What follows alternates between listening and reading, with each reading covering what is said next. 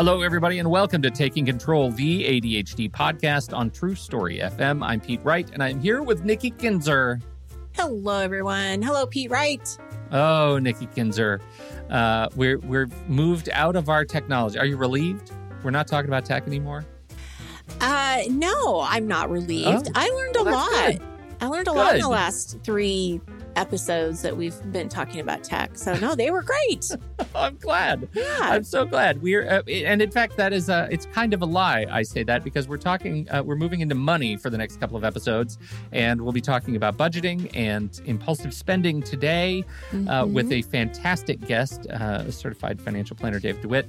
And then next week, we're going to be talking about using some tech. We've got the founder of YNAB on the show next week. So we've got some good, I think, ideas for handling impulsive spending and tracking your cash over the holiday season. Some of it might be hard to hear. Just saying. Yes, I agree. There was a little bit of stomach churning having this conversation with David. Yes. So very excited about it.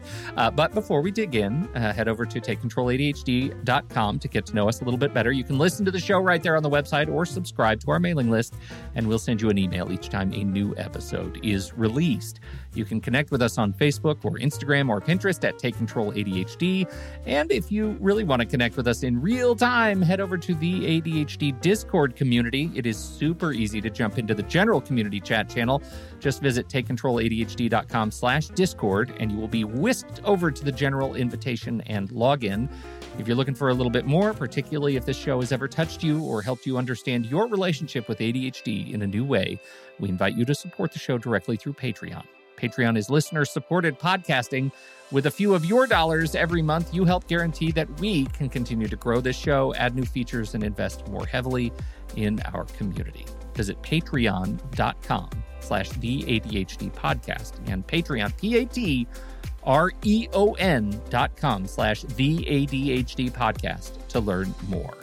Nikki, we have news. We do. We have an advertisement. Hallelujah. Yes, something big is happening.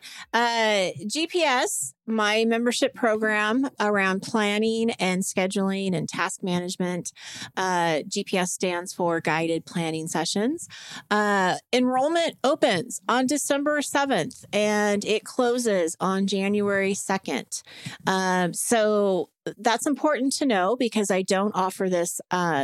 It's not an ongoing open enrollment. I do it only a couple of times a year. And GPS is a wonderful membership program if you're looking for some guidance on how to manage your task managers, how to get things done, how to do time blocking, calendars, all of that stuff. We do a lot. Well, that is what we do. That is what we do. It's all about planning. And we have great benefits with the GPS membership. So I definitely want you to go visit TakeControlADHD.com. Click GPS and you're going to learn more about how it's set up, all of the wonderful benefits. Just to give you an idea, GPS members have their own membership website. We have our own happy hour. We have an online community on how we can talk to each other in between sessions.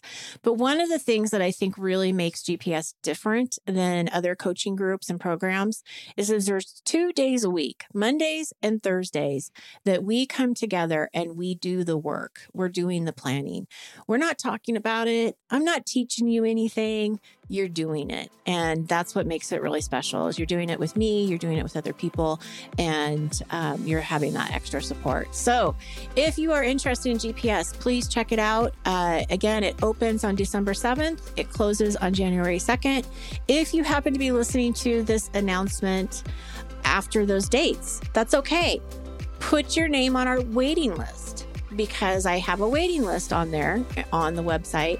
And the people that are on the waiting list, they get notified first when GPS opens. So if you're on the waiting list now, you're going to be getting an email here pretty soon, me inviting you to the GPS membership. So it's important. Put yourself on there if you want to be a part of it next time. There you go. All right. I like that news, Nikki. Well done. Thank you. Shall we get David? Yeah.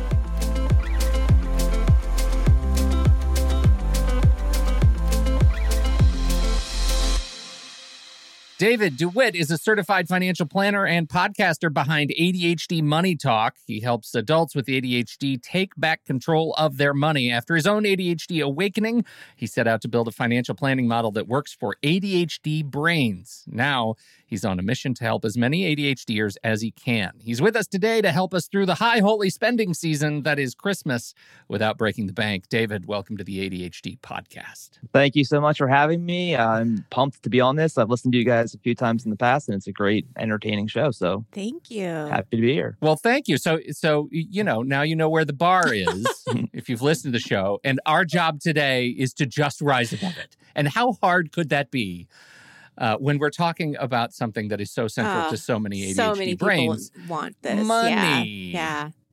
Huge factor in people's lives, for sure. Okay, so David, give us, by way of just a brief intro, you're a CFP.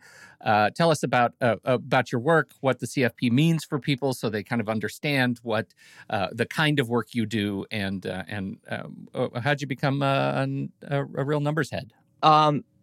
Sure, numbers head. Yeah, that's funny because I was really bad at math in high school, but I figured it out eventually. But I was always interested in finance, like stock picking and all that stuff. My dad's a financial planner, but he's much more in the old school, like stock picking thing. And then he hired me and I didn't really know what I was doing for like 5 years. And then I realized I have ADHD. Well, actually, I knew already that I had ADHD, but I read some books and was like, oh, wow, no one told me about all this stuff. So then I was like, let's do this for people with ADHD. So I went down the financial planning path, which is where the industry should be right now, is financial planning, which is different than just investing. And so I got CFP, started doing it for ADHDers, and it's been really a blast. So CFP is Certified Financial Planner. It simply means someone who has a CFP. It means that they've, spent a year or two studying for a big, long 6-hour test that covers topics from investments to estate planning to tax planning to insurance to just general, cash flow and all, like the whole, every corner of financial life, and even the psychology of financial planning is the newest thing that they've introduced into their curriculum. So it's the gold standard for financial planners, and so I have it. So I at least rise above that bar. But yeah, so you got that going for you. Absolutely. Yeah, which is nice. Okay, so transitioning to the ADHD brain and money. This is the thing that we were talking before the show, and I told you I've struggled with money, I feel like, all my life because of its the sort of out of sight, out of mind, and look what's in sight is credit card debt. And so it took me, I've been through the ringer with credit card debt twice. I'm 50 now. Yes, you are. Welcome to the club. And I feel like I have it under control now, but not without a lifetime of just struggle and hand-wringing. And so I want to know what I've been missing. What is it that how is it that the ADHD brain should be relating to money in a way that might help us be better tuned so that my life can only serve as a warning for others? Yes. The earlier that you come to understand the importance of what money is going to do for you over the long haul of your life and understand it to a point where you're feeling it deeply so that it overpowers the everyday things that we go through with the impulsive spending, the retail therapy. And that is by far the biggest issue that I see with people that come to me is the spending. They just have no clue of where their money is going. They've been making more money, but they just keep spending it, and they just don't know how to get control of it. And so coming to the understanding of why, why should I even bother with getting my money right? I'm buying things I like. I feel bad about it. Why do I feel bad about it? It's just, there's so many questions that need to be answered so you can get grounded in a place where it's like, well, the reason why I'm going to put more time and effort into this is because I want to build a family and have kids. I want to protect them. I want to have security. I don't want to have stress every day of my life. And this is more important than going on Amazon and getting a dopamine hit. Mm-hmm. Well, and it's interesting because I think about like the holidays, right, that are coming up, and it's an expensive time, if you're buying gifts for people, and it's so easy to get the credit card out and just think, okay, well, I don't have the money. I don't have all the extra money available to buy all of these gifts. So the natural tendency is to put it on the credit card. And then in January, you get that big credit card bill. And now you have this like guilt, right? So, and like you said, it's like a dopamine hit to buy the gift. And then there's this like huge guilt when you see the bill. And something that came to me when you were talking is what a gift it would be to not be receiving that credit card bill. Like, Yeah. the gift for me would be to not have to buy you something outside of my means. 100%. Yeah. Doing money well is one of the ultimate forms of self-care, because money's kind of like, it's kind of like a thing that treats you back. It's like a human almost. Like if you treat your money like crap, it finds a way to treat you like crap. It brings in lots of areas into your life that are very bad, ranging from just everyday minor stress and worrying about how much money you have and relationship little arguments, to the worst case, you get laid off, can't find a job, and you have no savings at all. So you know, really bad things start happening in your life. And so the better you treat money, understand that like money, you have money because you earned it. Like you worked hard for it.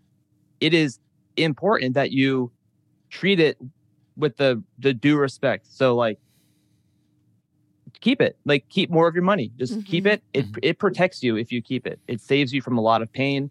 And so you just need to realize that you got to take, just like they always say, you know, take care of yourself first. Take care of yourself first before you go spending lots of gifts. Because another big thing that I find, you know, I've had hundreds of conversations this year with people, and impulsive spending and excessive generosity is a big thing that I find. And a lot of times it's this feeling of, a lot of times when we dig down deeper, it's kind of a thing where it's like, I trust you more with this money than I trust myself with it, so I should just give it away.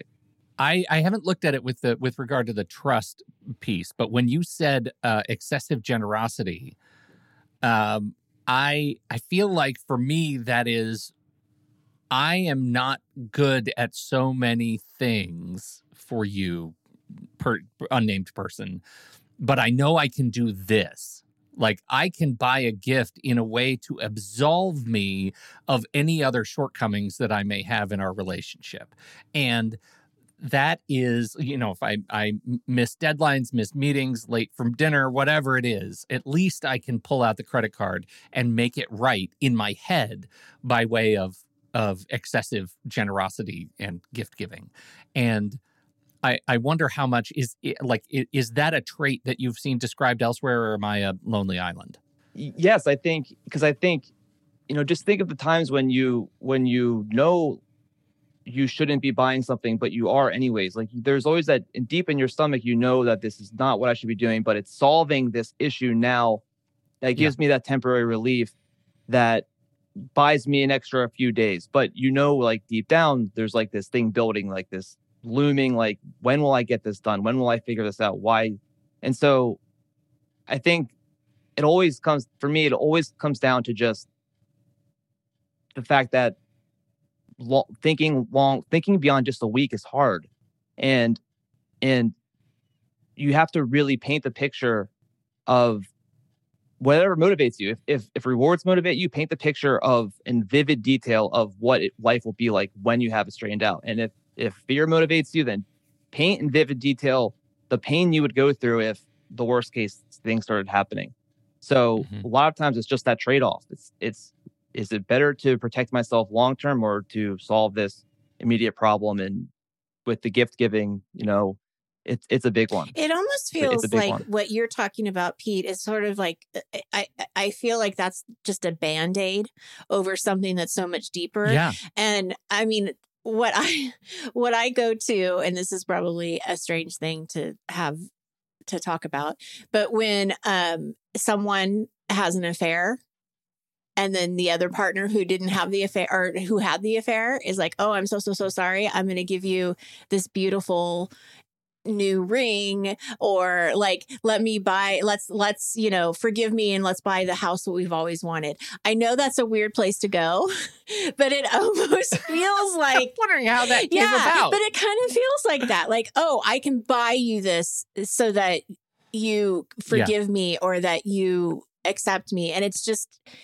there's such a bigger issue behind that it doesn't, when you sit back and look at it, it doesn't make sense, know? I want to get to, because all of this, I think, ties directly into how we manage the way we think about money going into the holiday season. But I know that you have put together, in terms of the work that you do with your clients, a way to think about money that works for ADHD folks in terms of building a budget. That process. Can you just walk us briefly through that process before we get into some of the more seasonal aspects of it? Yeah, sure. For sure. So there is one way of budgeting that I like above and beyond any other technique or strategy that's out there, and it's simply called reverse budgeting, which is, all that means is that when money comes into you, you have predefined goals and you put money towards those goals first. And then the money that's left over is used for life. And you know that since you've already so let's say you have $10,000 of credit card debt. You're saying every paycheck I get, I'm going to automatically put $200 extra to the debt. And then the rest of it is here for me to spend. And then beyond that, what I like to do is have at least, my system has at least 3 accounts. So there's an account that's dedicated just for money to flow into, that's for the goal. It could be for investing or for paying off debt or for building an emergency fund, whatever it is. That's what that account's for. There's another account that's always funding your fixed expenses and commitments. So anything that's fixed at all, you add up your monthly fixed expenses, and that amount of money gets automatically put into that account. And the rest of it goes into a spending account, which is your account for spending money. And nothing is linked to that account. It's just you handing the card to people to spend. So it's your job is to keep that account above zero. And if you can keep that account above zero, very tangibly, because that's the only account you should really be checking, because everything else is taken care of, very tangibly that you're on track. And so when I have had clients that have been successfully getting there, and it's always a transition mode when they've been on the credit cards forever, it's very hard to fully get to that point. But once they do, what they tell me is, wow, I've never felt such control. I feel like I finally have it together. I feel like I'm actually on track. I'm making progress. And it's always a reminder when they see their checking account that's for spending, it's above zero. They're like, yeah, I'm good. So I just want to execute. Have you repeat. So there's 3 accounts, right? So the first one I missed. What was the first one? A goal account. So for instance, a goal account. Okay. So for instance, like if you have the credit card debt, you would open an account, just a checking account, and money would get in there. And ideally you'd put money in there automatically. Right. So if you have a direct deposit from work, you can split your direct deposit to go to various places.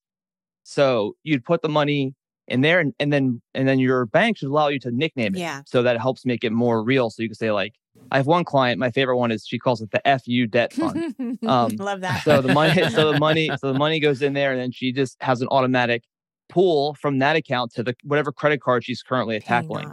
And then the next account is for fixed expenses, and this is anything fixed at all. So this is rent, this is your mortgage, but it's also things as small as like Spotify and that stuff. So anything that's recurring. Okay. And you have to get, and this is, it's painful for some people, what you want to get off using the credit cards to pay for those things, because you want to start paying for things with money you actually have. So you move all of those kinds of fixed recurring expenses to that, and then you can quantify how much that is every month. And then that way you can say, okay, it's $3,000. And if you get paid twice a month, you would have $1,500 from each paycheck get automatically dumped in there. Mm-hmm. So you're always funded for your fixed expenses. So where does like groceries and gas, like, are those fixed expenses? Because they can vary in how they happen every month, but they can vary on how much they are. For the purposes of this, they would be not fixed. They would go into the spending account. So anytime that you're typing in a credit card number for a new thing, or you're handing your card over to the grocery store person, because that's spending that's is directly in your control. Got it. There's no prior commitment to grocery shop at Whole Foods. you could go grocery shop at the discount. So Yeah. so then it's kind of a game then. Like how do I keep this account above zero? Because if you keep it above zero, like without a shadow of a doubt, you're spending within your means because it's simply using money that you have. Yeah. If you absolutely cannot do it, you have to find where's your problem area. So that You know, makes are sense are you- because you're saying in the spending account, like going out to dinner, and then you have control if you're going to a fast food restaurant or you're going to like the nicest Italian restaurant in town, right? I mean, it's going to be a difference in cost. And then the groceries, you have control over too if you're going to be eating in or eating out. Like, I see what you're saying. So I'm kind of processing this out loud for our listeners.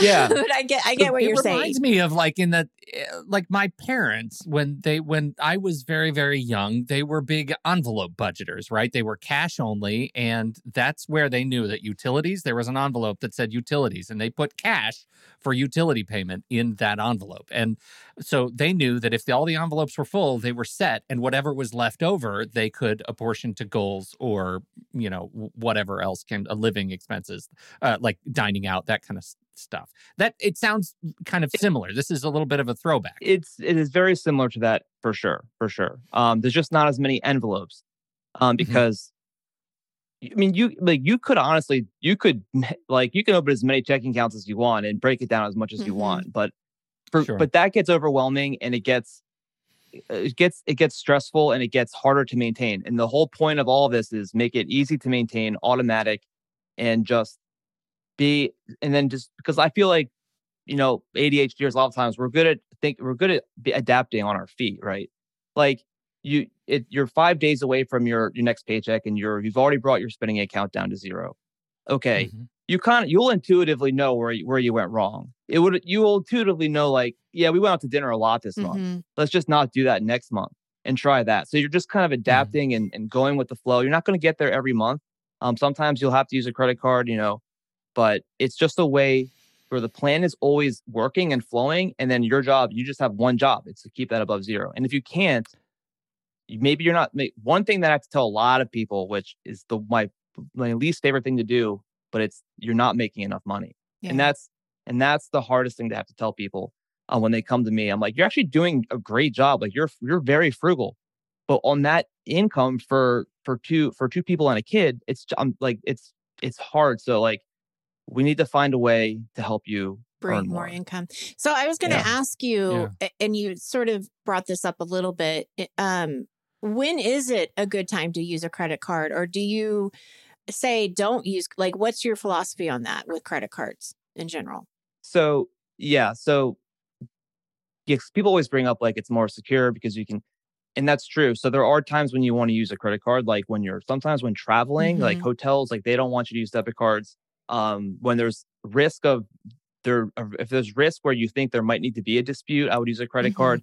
Sometimes if you're doing a big purchase, just you might want to use a credit card because it's big. But like for things like going to the grocery store and stuff and things that like you've never had to dispute like your grocery store, things you never have to dispute and things like that, everyday stuff. I like to use the debit card because the studies show that people that use credit cards spend 80% more. Yeah. I mean, so I can see that. So that 80% more over 5 years is going to be way more than the few disputes or the few times you had to lose money because of whatever happened. So yeah, this is I think it's interesting for a number of reasons. This is why, first of all, I sort of regret moving to the card kind of society that we're in. And I'm a massive digital payment person. Like I pay with my phone everywhere. It's always my first thing. And yet I recognize that it makes my work of internalizing my spending harder because I don't have the green stuff in my hands. Like I knew I was out of money when I was out of money, right? Like when I had my wallet full of cash, when I was Like I was out. I couldn't spend anymore.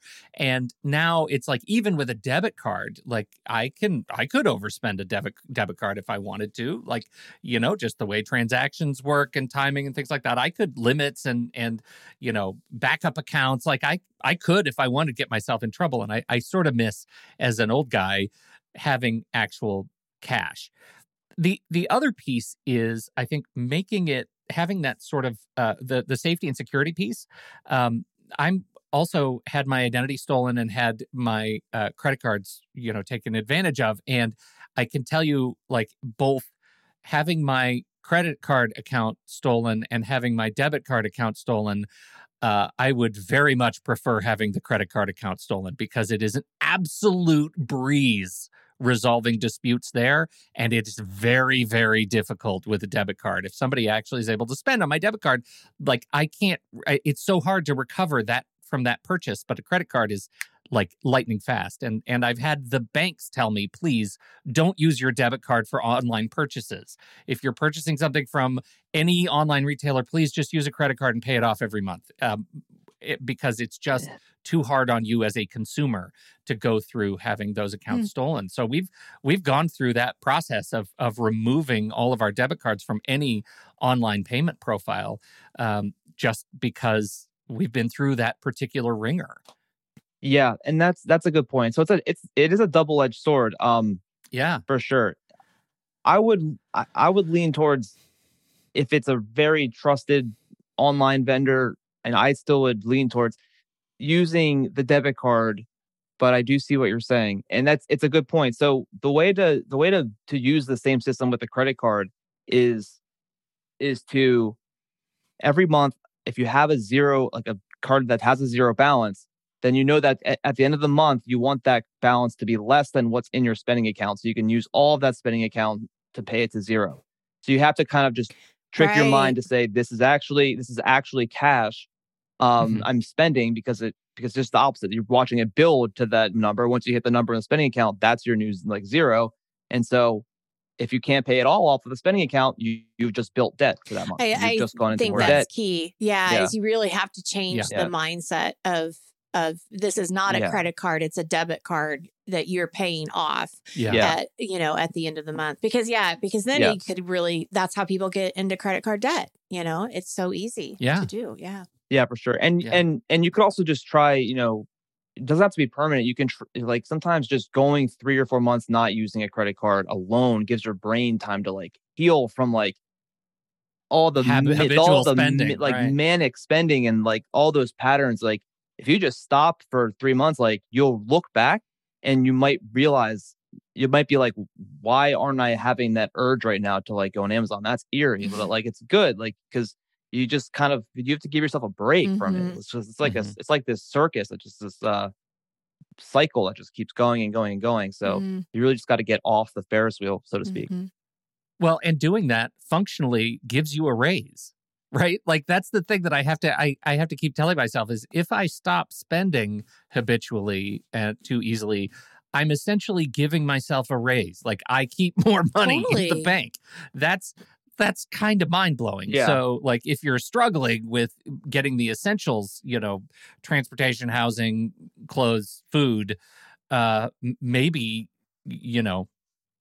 for me, I just have to stop buying command strips and I can give myself a healthy raise every month. Yeah, it's so true. And money that stays in the bank buys things like freedom, security, peace of mind. Oh, for sure. And that's hard to put a value on.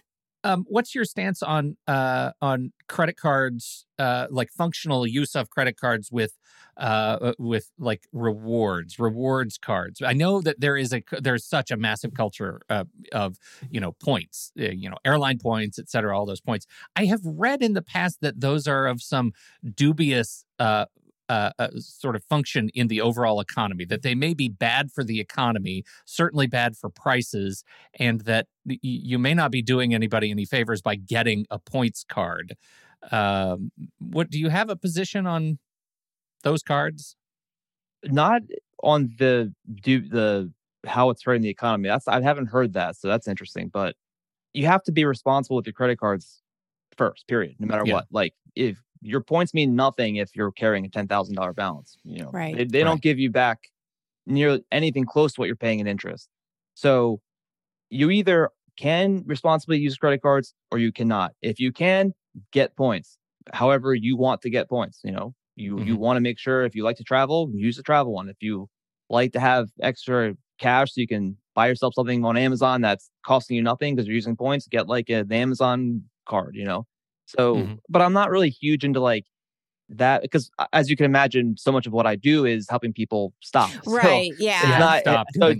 Day to day, I'm not like helping people find the perfect credit card. I'm saying like, let's just like cut your credit card off and throw it away for like a few months. Yeah, because I think it's a That's little deceiving because it is the interest rate and all of what you're paying. It just doesn't really. Do you really win at the end? I don't know. Yeah. Yeah. If you really want to like get angry, like add up all of the money you're paying to the banks. Like if you have $20,000 of credit card debt, and it's 25% interest, like it's a lot of money, that you're paying to bankers, like to the bank. They could have bought you 3 things that you would be getting on Amazon with the points. Yeah. Right. Yeah. Like, it's a lot of money, and that should frustrate you, and that can be motivating just to see that, because it's like, oh wow. Yeah. I found the article, I'll post it in the show notes. The ugly truth behind your fancy rewards credit cards. America's poor foot much of the bill for credit card points, miles, and cash back. It's worth reading. And I think it's, if you are a points person, it's worth just acknowledging the role. Is it because like they are the poorer people can't have the card that has the points, so they have like a higher interest rate maybe, or an average, something like that? Yeah. Right. Like that. That's the idea. That would make sense. So let's transition now to ADHD, impulsivity, and the holidays. How do you put the brakes on the way you're thinking about, gift giving for people to holidays? How are you guiding your clients right now?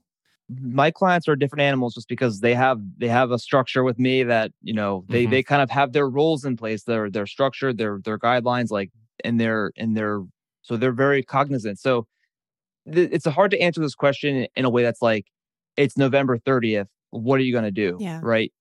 The real answer is to do the work to develop a system so that for like next year, for instance, you're good to go. Like where maybe you're putting, $20 per paycheck into a slush fund account that's like for Christmas, something like that. So you're building up cash for Christmas so that you're not like, oh, I'm going to put, $1,000 on my credit card, and now I'm going to carry that balance for much longer than I'm telling myself because I'm rationalizing that I'll pay it off next month, but I won't. And then the thing happens. And then, so frankly, if that's you and that causes stress ultimately, then the simple answer is just set a limit and just tell someone that you're setting a limit. Tell someone you trust, an accountability partner, anybody, and say, I'm not going to spend over this. If, it's hard. It's so hard though, right? Because like, if maybe you're in a family where everyone's always buying each other like really nice, expensive gifts, and then you're the one person that gets the cheaper gift, like,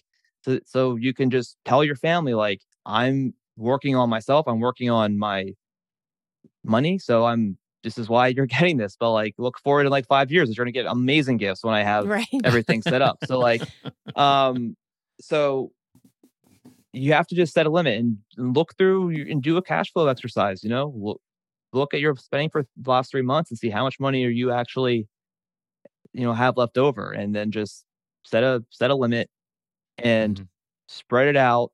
Be thoughtful with your spending, be intentional, look for deals, go to, the outlets, go to the discount places, find, and be more creative with your gift giving, make something. Kind of hard to give like good advice on that, I feel like, but well, especially now, like we're talking about this, right? We're recording this the last day of November. And if you like, it's hard to say to those listening, we recognize how hard it is to say, okay, now spread it out over the course of a year, because we're living with ADHD and we know that impulse buying is a problem.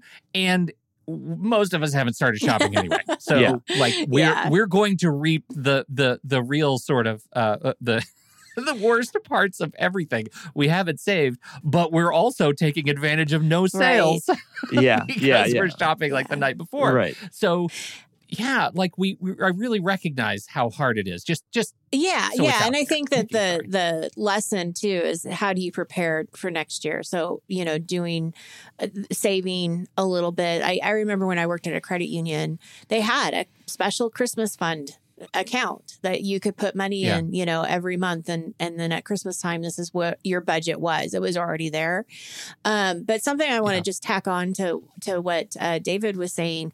Last night, we had a coaching group and this subject came up about gift giving and ideas and stuff like that. And I think it is about being creative and not having to spend a lot of money with, being creative. And some of the things that came up in the coaching call were great. Like somebody was talking about doing like a theme like basket, somebody that, if that they like tea, you could do like a coffee cup with some tea and, make something that's not very expensive, but very thoughtful.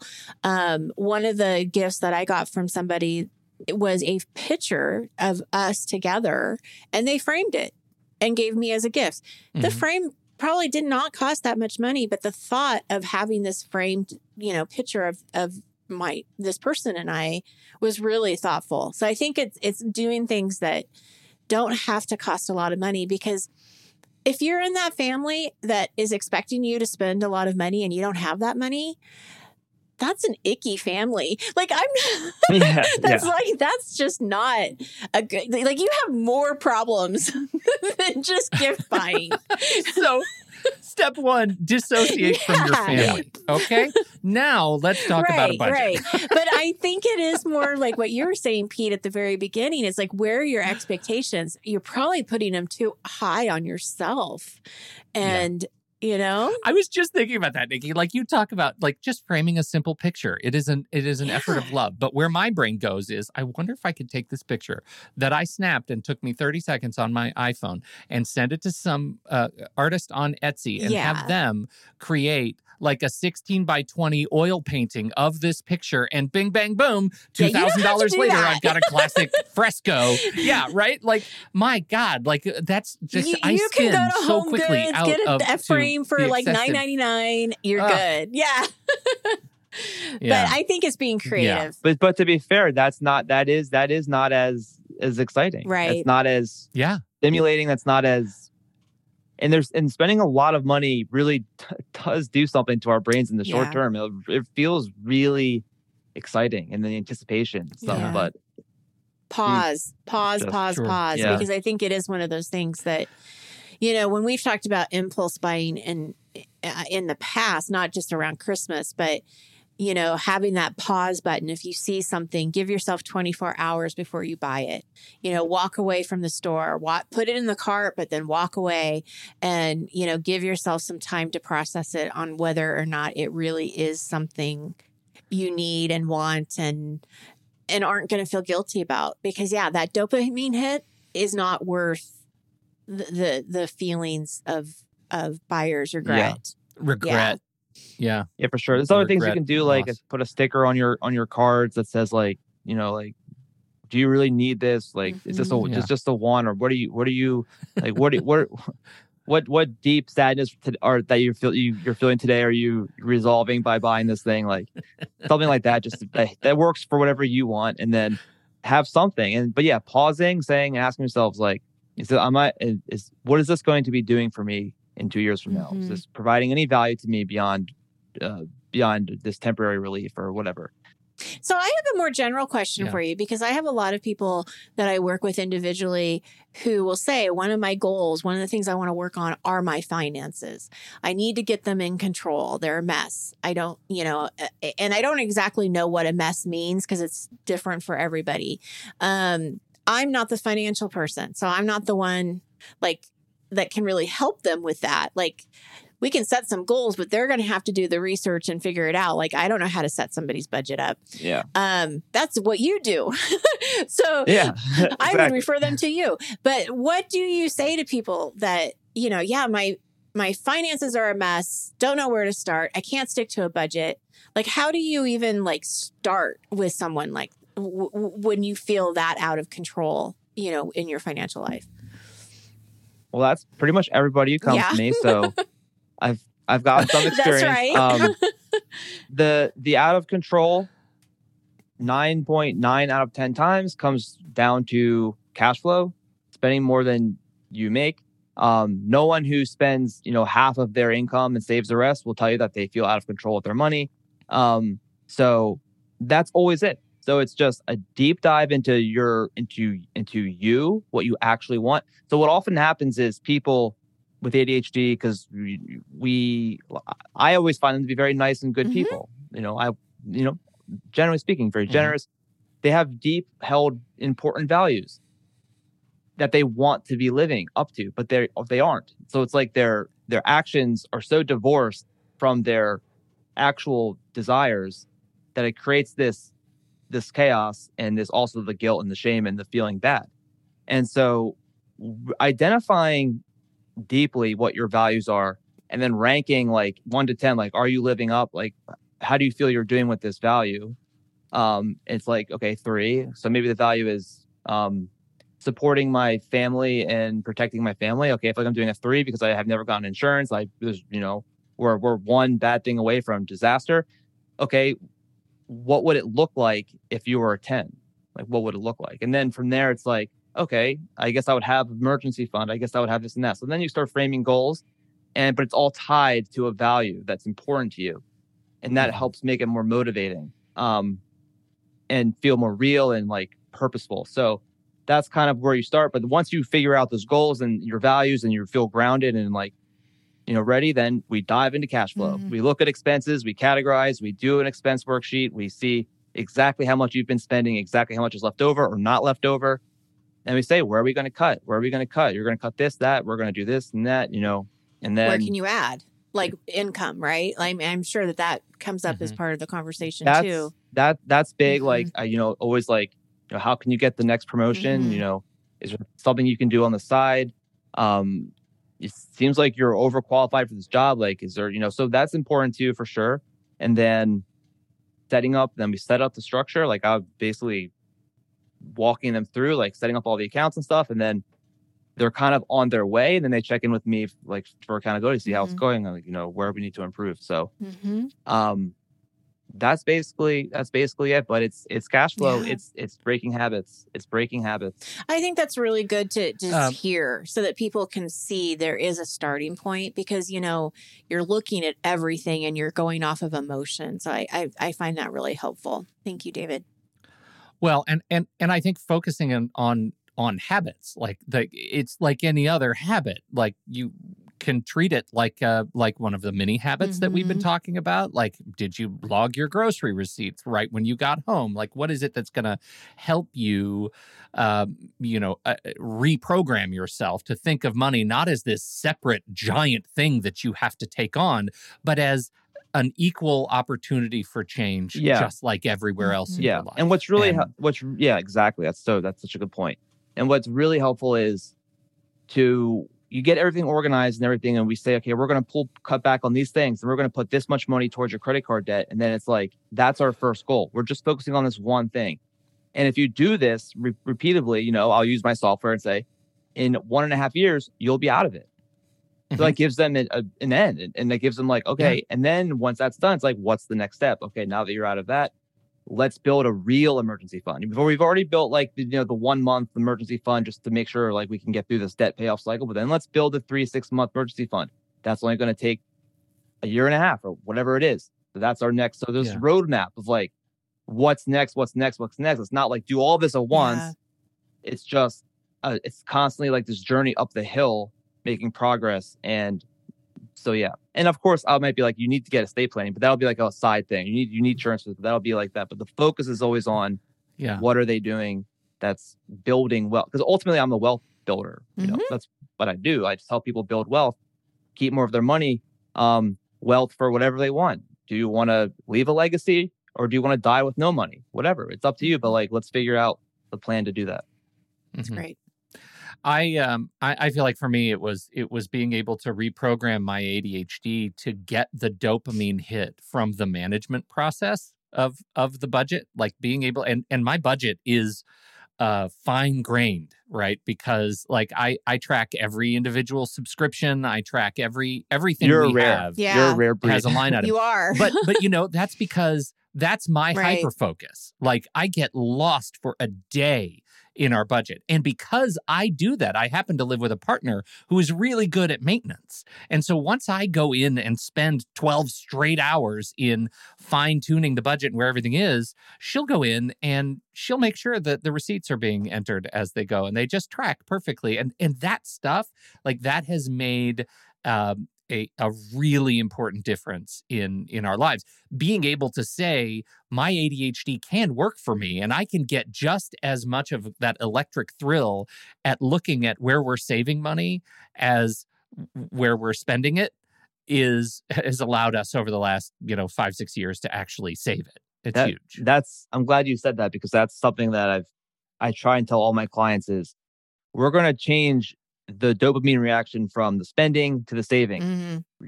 You're going to become just as addicted you were to spending as you are to watching your net worth increase. Mm-hmm.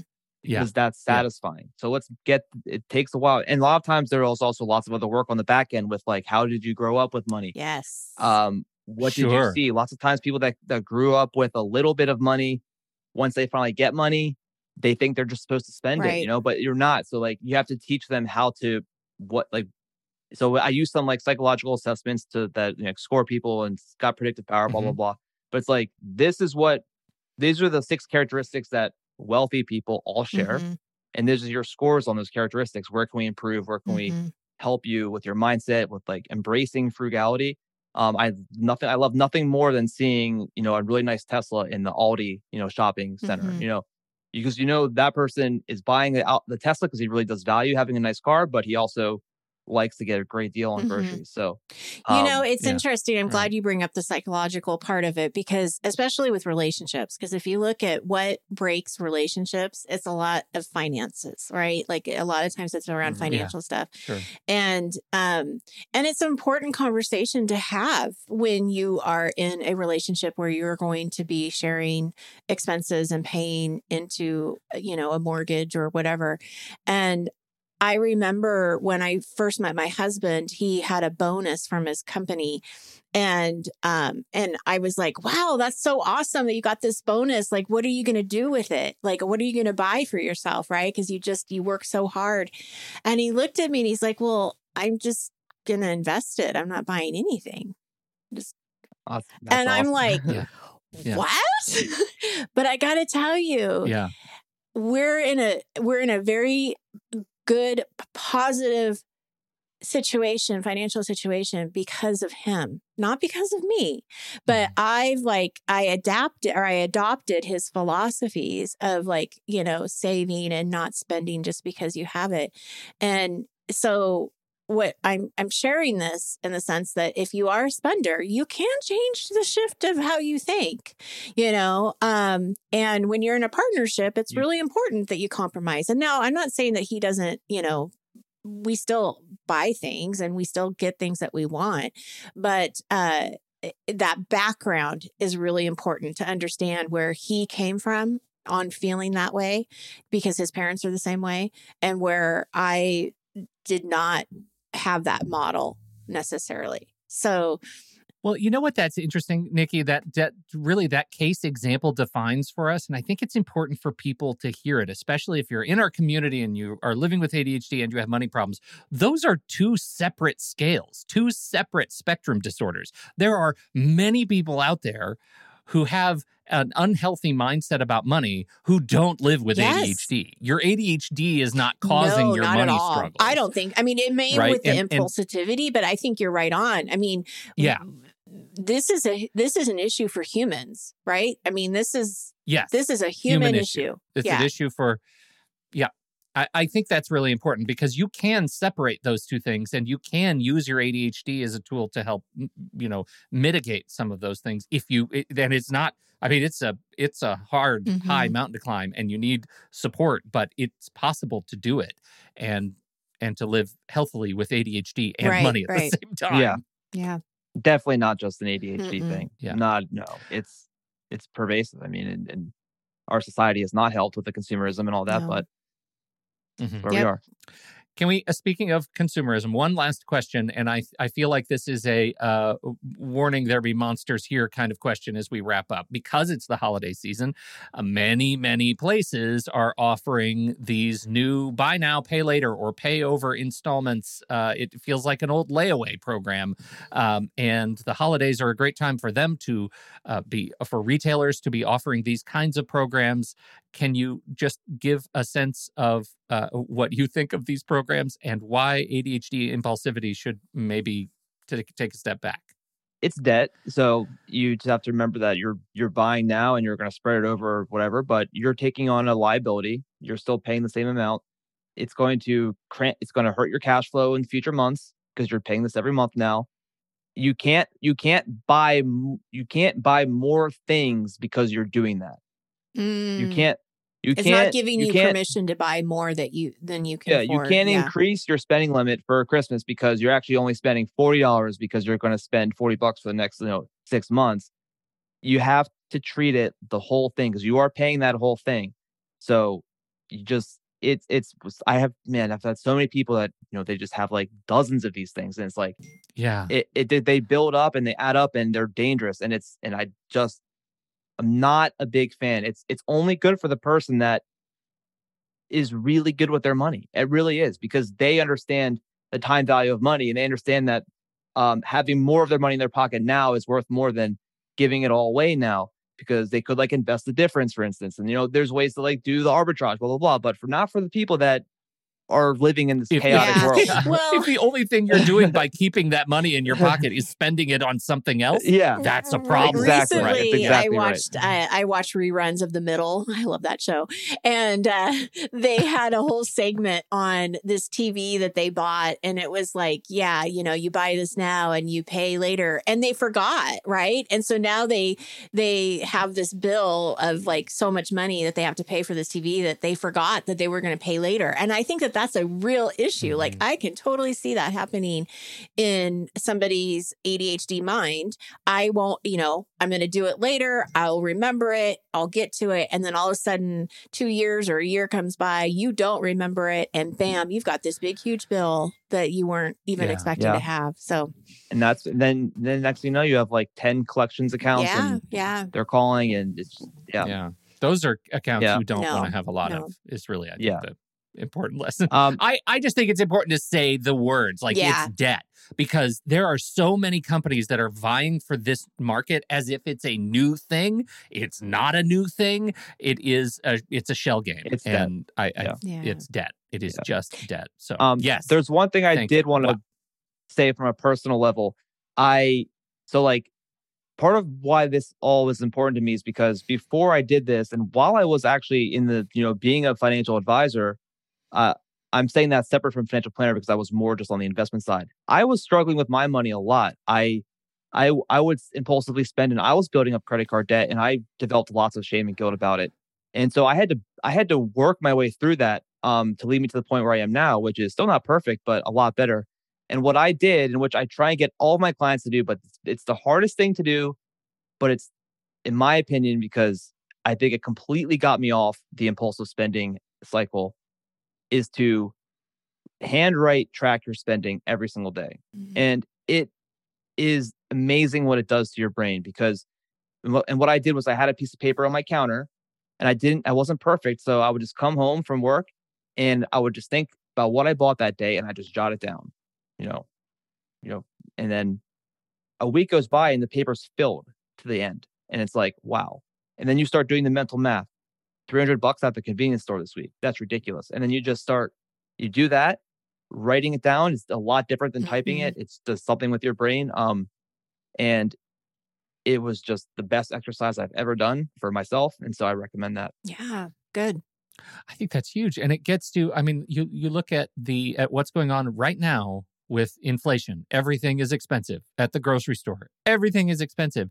Handwriting it allows you, I think, to be much more sort of agile in your spending and roll with taking money from one category to put it in groceries if you need to, but know that you're going to have a shortcoming. But you have the list every day. You're internalizing it. I think that's really powerful. Something with that too is I was at the grocery store. This was a few weeks ago, but I had grapes, and she looked at him and she's like, okay, this is from the clerk. She's like, okay, so these are like, it was like $16.99 for these grapes.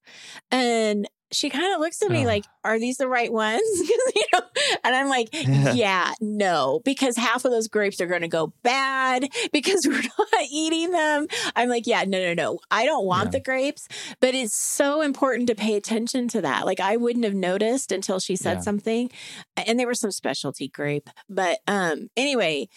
Probably tasted like watermelon. Yeah. So when you do it on the piece of paper, like on your counter, you always see it when you walk by. And so you are visually seeing every day how the little things are adding up. Yeah, for sure. And that's kind of because with apps and stuff, you have to remember to log into the app, and it just doesn't hit the same.